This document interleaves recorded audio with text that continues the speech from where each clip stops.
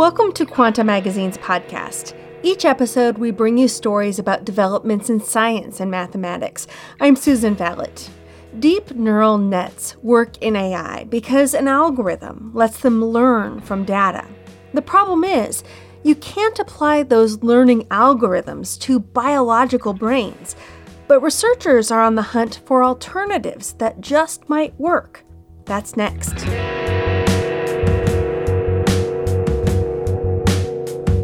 While you're listening to podcasts, remember to check out the other Quanta Magazine podcast, The Joy of X.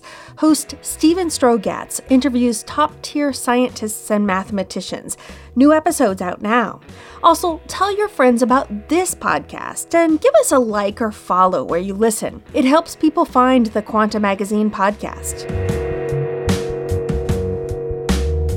Today, deep nets rule AI, in part because of an algorithm called backpropagation, or backprop. The algorithm enables deep nets to learn from data. This gives them the ability to classify images, recognize speech, translate languages, and even make sense of road conditions for self-driving cars, among other things. But real brains are highly unlikely to be relying on the same algorithm. Yoshua Bengio is a computer scientist at the University of Montreal and the scientific director of MILA, the Quebec Artificial Intelligence Institute. Brains are able to generalize and learn better and faster than state-of-the-art AI systems. And brains can't be doing it with backpropagation because it isn't compatible with their anatomy and physiology. The cortex is a particular problem. Bengio and many others inspired by cognitive psychologist and computer scientist Geoffrey Hinton have been thinking about more biologically plausible learning mechanisms that might at least match the success of backpropagation. 3 of them show particular promise: feedback alignment, equilibrium propagation, and predictive coding. Some researchers are also incorporating the properties of certain types of cortical neurons and processes, such as attention, into their models. All these efforts are bringing us closer to understanding the algorithms that may be at work in the brain. The brain is a huge mystery. The general impression is that if we can unlock some of its principles, it might be helpful for AI, but it also has value in its own right. For decades, neuroscientists' theories about how brains learn were guided primarily by a rule introduced in 1949 by Canadian psychologist Donald Hebb. It's often paraphrased as neurons that fire together wire together. Basically, the more correlated the activity of adjacent neurons, the stronger the synaptic connections between them. This principle, with some modifications, was successful at explaining certain limited types of learning and visual classification tasks. But it worked far less well for large networks of neurons that had to learn from mistakes. There was no direct, targeted way for neurons deep within the network to learn about discovered errors, update themselves, and make fewer mistakes. Despite its flaws, it was the best learning rule that neuroscientists had. Even before it dominated neuroscience, it inspired the development of the first artificial neural networks in the late 1950s. Each artificial neuron in these networks receives multiple inputs and produces an output, like its biological counterpart. The neuron multiplies each input with a so-called synaptic weight. That's a number signifying the importance assigned to that input. It then sums up the weighted inputs. This sum is the neuron's output. By the 1960s, it was clear that such neurons could be organized into a network with an input layer and an output layer. The artificial neural network could be trained to solve a certain class of simple problems. During training, a neural network settled on the best weights for its neurons to eliminate or minimize errors. But it was obvious even in the 1960s that solving more complicated problems required one or more hidden layers of neurons sandwiched between the input and output layers. No one knew how to effectively train artificial neural networks with hidden layers. That wasn't until 1986 when Geoffrey Hinton of the University of Toronto, the late David Rumelhart, and Ronald Williams published the backpropagation algorithm. The algorithm works in two phases.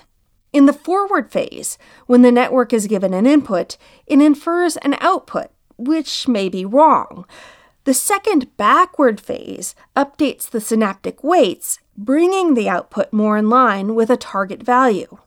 To understand this process, think of a loss function that describes the difference between the inferred and desired outputs as a landscape of hills and valleys. When a network makes an inference with a given set of synaptic weights, it ends up at some location on the loss landscape. To learn, it needs to move down the slope towards some valley where the loss is minimized to the extent possible. Backpropagation is a method for updating the synaptic weights to descend that slope or gradient.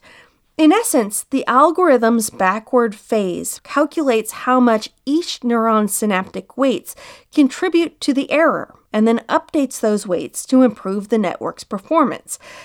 This calculation proceeds sequentially backward from the output layer to the input layer. That's why it's called backpropagation. Do this over and over for sets of inputs and desired outputs, and you'll eventually arrive at an acceptable set of weights for the entire neural network. When backpropagation was invented, some neuroscientists almost immediately said it could never work in real brains. The most notable naysayer was Francis Crick, the Nobel Prize-winning co-discoverer of the structure of DNA, who later became a neuroscientist.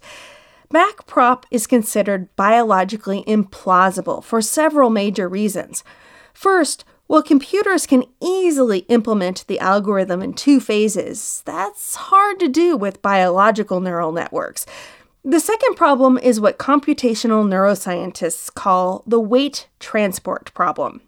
The backprop algorithm copies or transports information about all the synaptic weights involved in an inference and updates those weights for more accuracy. But in a biological network, neurons see only the outputs of other neurons, not the synaptic weights or internal processes that shape that output. Any biologically plausible learning rule also needs to abide by the limitation that neurons can access information only from neighboring neurons. Backprop may require information from more remote neurons. Here's Yoshua Bengio again. If you take backprop to the letter, it seems impossible for brains to compute. Nonetheless, Hinton and a few others immediately took up the challenge of working on biologically plausible variations of backpropagation. Conrad Cording is a computational neuroscientist at the University of Pennsylvania. Literally, the first paper arguing that brains do backpropagation is about as old as backpropagation. Over the past decade or so, as the successes of artificial neural networks have led them to dominate artificial intelligence research, the efforts to find a biological equivalent for backprop have intensified. Take, for example, one of the strangest solutions to the weight transport problem, courtesy of Timothy Lillicrap of Google DeepMind in London and his colleagues in 2016. Their algorithm didn't rely on a matrix of weights recorded from the forward pass. Instead, it used a matrix initialized with random values for the backward pass. Once assigned, these values never change, so no weights need to be transported for each backward pass. To almost everyone's surprise, the network learned. Because the forward weights used for inference were updated with each backward pass, the network still descends the gradient of the loss function, but by a different path. The forward weights slowly align themselves with the randomly selected backward weights to eventually yield the correct answers, giving the algorithm its name, feedback alignment. Computational neuroscientist Daniel Yammans of Stanford says it turns out that it doesn't work as badly as you might think it does, at least for simple problems. For large-scale problems and for deeper networks with more hidden layers, feedback alignment doesn't do as well as backprop. Because the updates to the forward weights are less accurate on each pass than they would be from truly backpropagated information, it takes much more data to train the network. Researchers have also explored ways of matching the performance of backprop while maintaining the classic Hebbian learning requirement that neurons respond only to their local neighbors. Backprop can be thought of as one set of neurons doing the inference and another set of neurons doing the computations for updating the synaptic weights. Hinton's idea was to work on algorithms in which each neuron was doing both sets of computations. That's basically what Hinton said in a talk in 2007 at an unofficial meeting on the fringes of a prestigious AI conference. Building on Hinton's work, Benjo's team proposed a learning rule in 2017 that requires a neural network with recurrent connections. That means if neuron A activates neuron B, then neuron B in turn activates neuron A. If such a network is given some input, it sets the network reverberating as each neuron responds to the push and pull of its immediate neighbors. Eventually, the network reaches a state in which the neurons are in equilibrium with the input and each other, and it produces an output, which can be erroneous. The algorithm then nudges the output neurons toward the desired result. This sets another signal propagating backward through the network, setting off similar dynamics. The network finds a new equilibrium. Here's Benjo. And it turns out the beauty of the math is that if you compare these two configurations, before the nudging and after the nudging, you've got all the information you need to find the gradient. Training the network involves simply repeating this process of equilibrium propagation over and over, using lots of labeled data. You can also find the constraint that neurons can learn only by reacting to their local environment in new theories of how the brain perceives. Baron Millage is a doctoral student at the University of Edinburgh and a visiting fellow at the University of Sussex. He and his colleagues have been reconciling this new view of perception, called predictive coding, with the requirements of backpropagation. He says if you set up predictive coding in a certain way, you'll get a biologically plausible learning rule. Predictive coding assumes that the brain is constantly making predictions about the causes of sensory inputs. The process involves hierarchical layers of neural processing. To produce a certain output, each layer has to predict the neural activity of the layer below. If the highest layer expects to see a face, it predicts the activity of the layer below that can justify this perception. The layer below makes similar predictions about what to expect from the one beneath it, and so on. The lowest layer makes predictions about actual sensory input, say the photons falling on the retina. In this way, predictions flow from the higher layers down to the lower layers. But errors can occur at each level of the hierarchy, from the prediction that a layer makes about the input it expects to the actual input. The bottommost layer adjusts its synaptic weights to minimize its error based on the sensory information it receives. This adjustment results in an error between the newly updated lowest layer and the one above, so the higher layer has to readjust its synaptic weights to minimize its prediction error. These error signals ripple upward. The network goes back and forth until each layer has minimized its prediction error. Millage has shown that with the proper setup, predictive coding networks can converge on much the same learning gradients as backprop. This brings it close to backprop gradients. But for every backward pass that a traditional backprop algorithm makes in a deep neural network, a predictive coding network has to iterate multiple times. Whether this is biologically plausible depends on exactly how long this might take in a real brain. Crucially, the network has to converge on a solution before the inputs from the world outside change. Still, if some inaccuracy is acceptable, Millage says predictive coding can arrive at generally useful answers quickly. Some scientists have taken on the nitty-gritty task of building backprop-like models based on the known properties of individual neurons. Standard neurons have dendrites that collect information from the axons of other neurons. The dendrites transmit signals to the neuron cell body, where the signals are integrated. That may or may not result in a spike or action potential, going out on the neuron's axon to the dendrites of postsynaptic neurons. But not all neurons have exactly this structure. In particular, pyramidal neurons, the most abundant type of neuron in the cortex, are distinctly different. Pyramidal neurons have a tree-like structure with two distinct sets of dendrites. The trunk reaches up and branches into what are called apical dendrites. The root reaches down and branches into basal dendrites. Models developed independently by Cording in 2001 and more recently by Blake Richards of McGill University and Mila and his colleagues have shown that pyramidal neurons could form the basic units of a deep learning network by doing both forward and backward computations simultaneously. The key is in the separation of the signals entering the neuron for forward-going inference and for backward-flowing errors. Those could be handled in the model by the basal and apical dendrites, respectively. Information for both signals can be encoded in the spikes of electrical activity that the neuron sends down its axon as an output. Richards says his team's latest work has gotten to the point where they can show that using fairly realistic simulations of neurons, you can train networks of pyramidal neurons to do various tasks.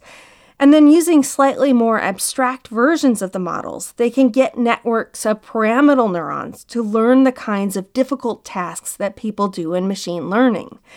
An implicit requirement for a deep net that uses backprop is the presence of a teacher, something that can calculate the error made by a network of neurons. There is no teacher in the brain that tells to every output neuron, say, neuron in the motor cortex, you should be switched on and you should be switched off. That's Peter Rolfsema of the Netherlands Institute for Neuroscience in Amsterdam.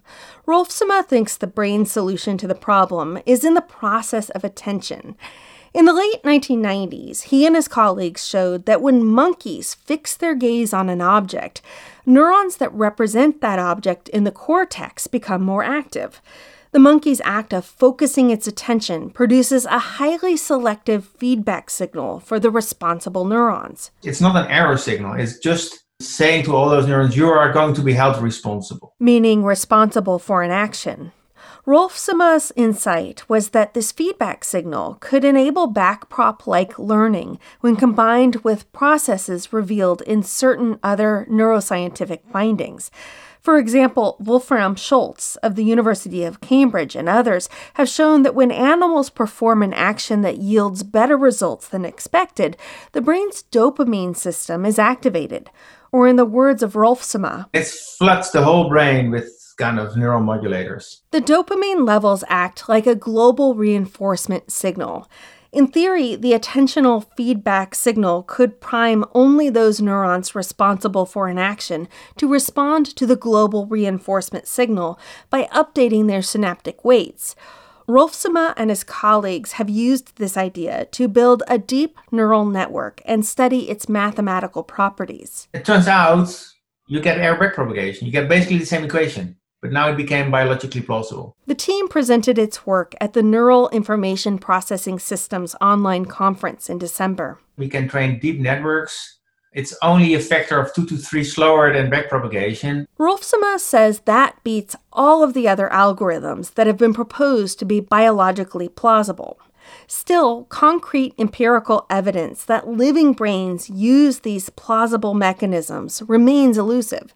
Benjo says he thinks we're still missing something. In my experience, it could be a little thing, maybe a twist to one of the existing methods that's going to really make the difference. Meanwhile, Yammans and his colleagues at Stanford have suggestions for how to determine which, if any, of the proposed learning rules is the correct one. They analyzed more than 1,000 artificial neural networks implementing different models of learning. They found that the type of learning rule governing a network can be identified from the activity of a subset of neurons over time.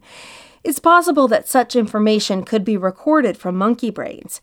Given such advances, computational neuroscientists are quietly optimistic, including Conrad Cording. There's a lot of different ways how the brain could be doing backpropagation. And evolution's pretty damn awesome. Basically, if backpropagation is useful, then I presume that evolution kind of got us there. Matt Karlstrom helped with this episode. I'm Susan Vallet. For more on this story, read Anil Ananthaswamy's full article, Artificial Neural Nets Finally Yield Clues to How Brains Learn, on our website, quantamagazine.org. Quantum Magazine is an editorially independent online publication launched by the Simons Foundation to enhance public understanding of science.